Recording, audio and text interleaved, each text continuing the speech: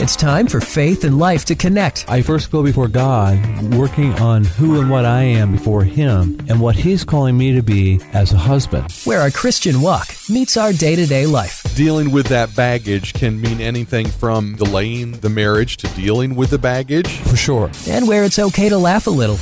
Meaningless days I look at. I'm looking at meaningless days and live happily with the woman you love, and I'm trying to figure out how they wind up in the same sentence. We're not saying that the marriage is meaningless. Heaven forbid we say. Thank you for clarifying that. This is The Session with Tom Russell from Heritage Christian Counseling Ministries. What triggers your potential spouse? And that you guys both agree, yeah, they are triggers, and it is, as we grow, something we have to work through. But we're going to give each other grace and space to do that. Good morning. It is time for Faith and Life to connect here on The Session on Rise FM and on the podcast network at risefmohio.com. I'm Scott, here with Tom from Heritage Christian Counseling Ministries. And today it's going to be a rather unique show, I think, Tom. Definitely. For us, yeah. Unique. I know, right?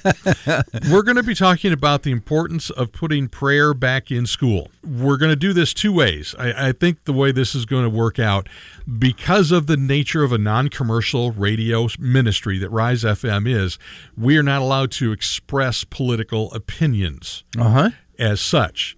I can tell you that Tom and I have some very definite opinions on this matter. For sure. So rather than endanger our station license, and Mark is very happy that I'm doing this, we're going to share with you the facts of what we're going to share here on The Session. Right. We're also going to have a bonus session of The Session.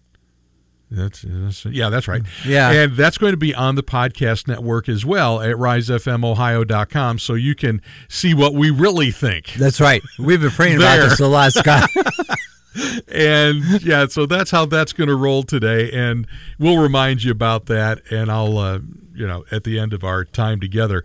But before we dive into the importance of prayer in schools, Tom, we dive into God's Word. That's true. You think you can handle this verse? Yeah, I memorized this. I've really been working on my ability to memorize, Scott. Yeah, Paul said it in 1 Thessalonians 5:17. Pray continually. There, I did it. I memorized it. Celebrates. See, and I memorized the English Standard Version. Pray without ceasing. Yes, there you go. Yeah.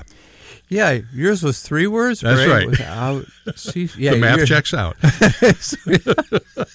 All right, now let's break that down for a minute, though, Tom. Yeah. All right, pray without ceasing. So does that mean we're always walking around heads bowed, eyes closed, hands clasped in front of us in this constant state of, kind of thing? Yeah, it's a little bit dangerous when you're driving doing that. That's what I was going to ask. But no, more so, it's like a state of mind. It's a filter in which we filter life through. We process based on praying and spending time reacting, coping with life, managing life through prayer, and just calling upon the Lord. He's there. He's part of us. He's in our spirit. He's part of us. So to be praying is really a good thing. So it's especially if you're driving. Yeah, that's true. Yeah, a couple of folks on the way here today. Lord, I want to pray for that person that doesn't seem to know the difference between their steering wheel and their cell phone. Yes, I was asking the Lord for patience with a couple of them. Yep. So, all right. So we're going to talk about the importance of prayer in schools specifically today, and there have been a number of court cases that have come up in the news. I want to highlight those, but I want to take us back in time and actually find out what the founding fathers said about prayer. Right. And I think if we take an honest look at this and we see how our nation was built, we might take a different attitude about prayer, not only in schools, but in the government. I think that in itself, we're talking about a little picture that's really a huge picture when we think about our country. One thing I would like to get from you from time to time today, Tom, is, we're going to be talking about things factually, but I want to make sure we bring in the psychological impact of prayer on our kids. It has been said that they may have banned prayer in public schools, but there is prayer in school every time a test is handed out. Yeah, that's true. I can remember praying over some tests when I was in school. Yeah. And, if I'd have studied, it'd probably help those prayers get answered a lot better. But Oh, I didn't realize that was part of that. Oh, boy. so this really all came to a head in 1962 in a case of Engel versus Vitale, where the Supreme Court held that the Establishment Clause of the Constitution prohibits the recitation of a school-sponsored prayer. The Freedom Forum Institute said this, though. Students are free to pray alone or in groups as long as such prayers are not disruptive and do not infringe upon the rights of others. But this right to engage in voluntary prayer does not include the right to have a captive audience listen or to compel other students to participate. And I think the compel may be the big word there. Yeah. Uh-huh. And I guess that's why no prayer in graduation speeches. Yeah. No Bible mention in graduation speeches, no mention of Jesus in Christmas plays at schools and that kind of thing, I guess. Yeah. And it seems like the other comment they make is what the Supreme Court has repeatedly struck down are state-sponsored or state-organized prayers in public schools. And that was kind of the thing I always heard was as long as it's student-led, Right. student-organized, it was okay. Right. And the problem is, with a school group, you have to have a faculty advisor. Yeah. So that, to me, was always kind of a gray area. I guess as long as the advisor wasn't leading it, would that be a proper use of that? Yeah, and that's probably that gray area where people would attack it as well. Right. That were opponents of it. Now, Yeah. the Supreme Court also has made clear that prayers organized or sponsored by a public school, even when delivered by a student, violate the First Amendment, whether in a classroom, over the public address system, at a graduation exercise, or even at a high school football game. So now let's move, Tom, to something here from Heritage Foundation, an article by Sarah Parshall Perry. And this is one of those court cases that's a more recent event here in our schools where Coach Joe Kennedy was fired for a tradition he started back in 2008, where at the end of his football games, he was the coach of a football team, he went out to midfield, knelt, and silently prayed by himself. He didn't bring students with him. He didn't get a microphone. He just went out to midfield and knelt and prayed. Yeah. And it escalated and escalated until he was fired. It wound up to the Supreme Court, and the court has now handed Coach Kennedy a victory in saying that his First Amendment right was violated by the Bremerton School District in the state of Washington by firing Kennedy for his personal quiet post-game prayers. Now, the significance here for the Heritage Foundation is that it's not just because it reinforces First Amendment protections guaranteed to government employees, but because it strengthens our nation's increasingly shaky commitment to what they call pluralism, having diverse religious views or no religious view at all, and coexisting in our school systems. So here's another something that's coming up in schools, and around the area here, I can't say that I know any of these are in place here. We turn the page to take a look at Chief Diversity Officers, or CDOs.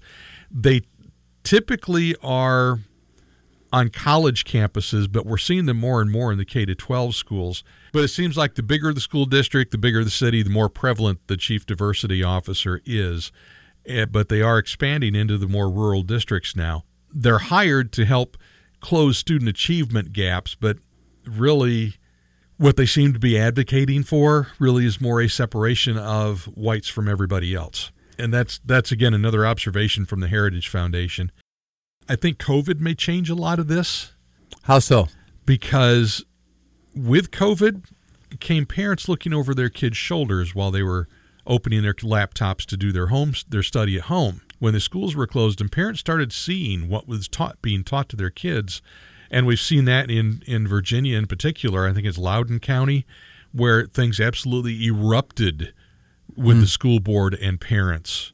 And it propelled, many think the governor was elected in Virginia was because of that blow up of prayer in school or what was being taught in the curriculum. Right. And I think as more and more parents are exposed to what their kids are being taught, they may stand up against this and say, nope, Right. not my kid.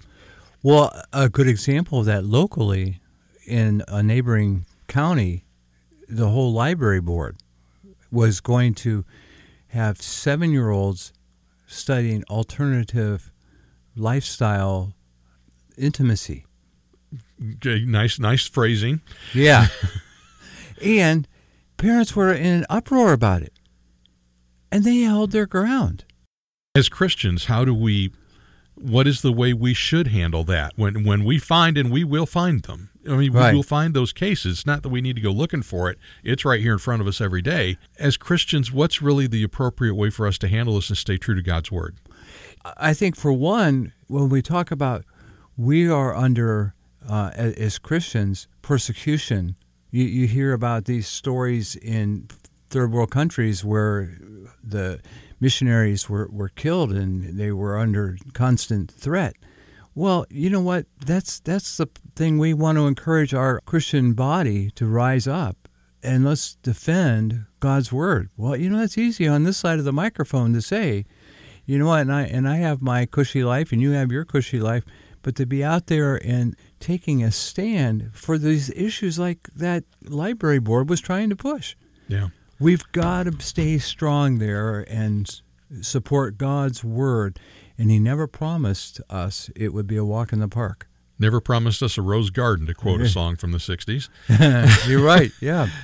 Today on the session, you can tell we're talking about prayer in school and prayer in society in general. I want to turn it now and focus on our founding fathers, and let's look back at what they had to say about God and love and prayer, and see if we can draw some conclusions from what they said about what we can do today, or what we should be doing today. So let's start with George Washington on God and love. I now make it my earnest prayer, Washington wrote, that God would have you and the state over which you preside in His holy protection, that He would incline the hearts of the citizens to cultivate a spirit of subordination and obedience to the government, to entertain a brotherly affection and love for one another, for their fellow citizens of the United States at large. That was Right. Washington sharing with the governors of the new United States. So Washington is speaking about, the governors of the United States. He encourages people through God to show love and obedience and to entertain a brotherly affection. When I was thinking about that, Scott, how loving, how obedient, and how much brotherhood affection was taking place when all this was being sorted out about the vaccination, get vaccinated. How much of that was going on when we were talking about the election? All right, so let's take in Thomas Jefferson here. Now, Yeah. I thought this was interesting because I never quite figured Jefferson out. Okay. I never quite got it. But he said this: I hold the precepts of Jesus as delivered by Himself to be the most pure, benevolent, and sublime which have ever been preached to man. He's talking about it delivered by Jesus. And don't you think that God had a plan that the United States would be here so that we could glorify Him and praise Him? And what must He think and feel now as human rights has replaced Him? So here's John Adams. A prayer for presidents. I pray heaven to bestow the best of blessings on this house and all that shall hereafter inhabit it. And he's talking about what we now know as the White House, Yeah. then called the President's House. And John Adams was the first to live there, and this was his prayer. And then he said, may none but the wise men ever rule under its roof. They prayed over the White House before they occupied it. Wow. Think about that. They prayed over the White House before they went in and started living there. When's the last time that may have happened? Right. What a great question you asked. Now, I'm kind of guessing maybe Billy Graham did it a time or two because he was kind of known as a chaplain to presidents over the years. But I'm just wondering when the last time was that a president prayed over the White House. All right, so we're talking about prayer today on the session, and we're digging into our founding fathers now. There's an article called Founding Fathers on Prayer at wallbuilders.com where David Barton was asked, why is it important that we pray for our country and its peoples? First, because God tells us to. Yeah. Because I said so. There we go. Works as a parent, It's right. and God is our Father. Why not? Why not? Right. And it is important that we obey Him. Second, because God answers prayer. Well, okay. We certainly need that. Third, God honors prayer and turns His attention to those who pray. He takes note of people who pray, and His ear remains open to them. The very thought of there's a few still righteous here, this scripture that talks about would He save it if there was only so many? Right. Thank heavens, praise the Lord that there's still A remnant. Yeah, this year. Well, fourth, prayer not only gives God a vehicle by which He can respond and answer prayers, but prayer also changes those who pray. For praying helps us to be God-conscious. And when we are God-conscious as individuals, our behavior is different than if we rarely think about God. I think that's the most frustrating part of the whole National Day of Prayer that we have. This prayer at times that is on a political platform that it's really nothing more than a ritual because there's no application. So as we continue talking about prayer here as it relates to our founding fathers, I found this little snippet here. About 5 weeks into the Constitutional Convention of 1787, when they were attempting to draft the U.S. Constitution, their efforts were a signal failure. As things were beginning to break up and delegates returned home to their states, Benjamin Franklin challenged them and called them to prayer. Heaven forbid. He said, this is what Ben Franklin said this: in this situation of this assembly, groping as it were in the dark to find political truth, and scarce able to distinguish it when presented to us. Boy, does that sound familiar? Yeah. How has it happened, sir, that we have not hitherto once thought of humbly applying to the Father of Lights to illuminate our understanding? In the beginning of the contest with Great Britain, when we were sensible of the danger, we had daily prayer in this room for divine protection. Daily prayer with the Continental Congress. Our prayers, sir, were heard, and they were graciously answered. All of us who were engaged in the struggle must have observed frequent instances of a superintending providence in our favor. And have we now forgotten that powerful friend? Or do we imagine we no longer need his assistance? I have lived, sir, a long time, and the longer I live, the more convincing proofs I see of this truth, that God governs in the affairs of men. Oh my gosh! And this prayer this goes on. Yeah. And Franklin openly acknowledges prayer worked. America became an independent nation because prayer worked. And so also there is a contrast between using God's strength, relying on His strength. When they were threatened by Great Britain and they were praying for protection, they were praying for God's help. So He helps them, and then it's a contrast with, well, let's do it under our own power, and look what happened. They were fighting with each other, and they were ready to give up 5 weeks into trying to figure it out when He goes ahead and again says, I challenge you, why don't we pray about this? Isn't that where we got here in the first place by? And I can imagine the enemy just loves it when we decide to do it on our own. Yeah. Just see him kind of rubbing his hands together and grinning and going, got him. Yeah. Let's go. After Franklin's comments here, some other delegates chimed in. Alexander Hamilton's a name that we should remember. I mean, the musical about him has made it on Broadway and is showing now in Columbus. Oh. Hamilton, Alexander Hamilton is reported to have declared after Franklin's speech, for my own part, I sincerely esteem it a system which, without the finger of God, never could have been suggested and agreed upon by such a diversity of interests. That's a politically correct That's a fancy way of saying he's right. Yes, it sure is. Yes. Let's see him put that in the musical.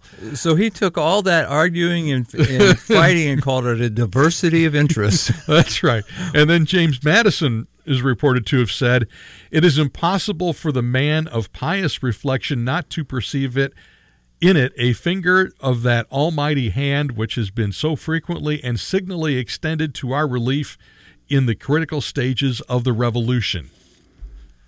Wow. Boy, aren't you glad we're not speaking in Revolutionary War English anymore. No, absolutely. I'm still struggling with today's English. So, Benjamin Rush, a signer of the Declaration, who closely monitored the proceedings, agreed and said this: I do not believe that the Constitution was the offspring of inspiration, but I am as perfectly satisfied that the union of the states in its form and adoption is as much the work of a divine providence as any of the miracles recorded in the Old and New Testament were the effects of a divine power. He put the Constitution and the founding of this country up on a level with turning water into wine and healing the blind. Wow. Hoy. Incredible stuff, Tom. It is, Scott. And so when we think about how does prayer impact a person, when we stop to think about that, what's really amazing is that prayer will, for one, if you looked at some research, those who pray, and research doesn't really distinguish, in my mind, much between prayer and worship or church going, those who are doing all three of those are more likely to have better mental health, which means less depression, less anxiety. They tend to have better relationships. They also would have a longer lifespan because they pray. So it has an impact in us. Makes me wonder about my great-grandmother Brenner.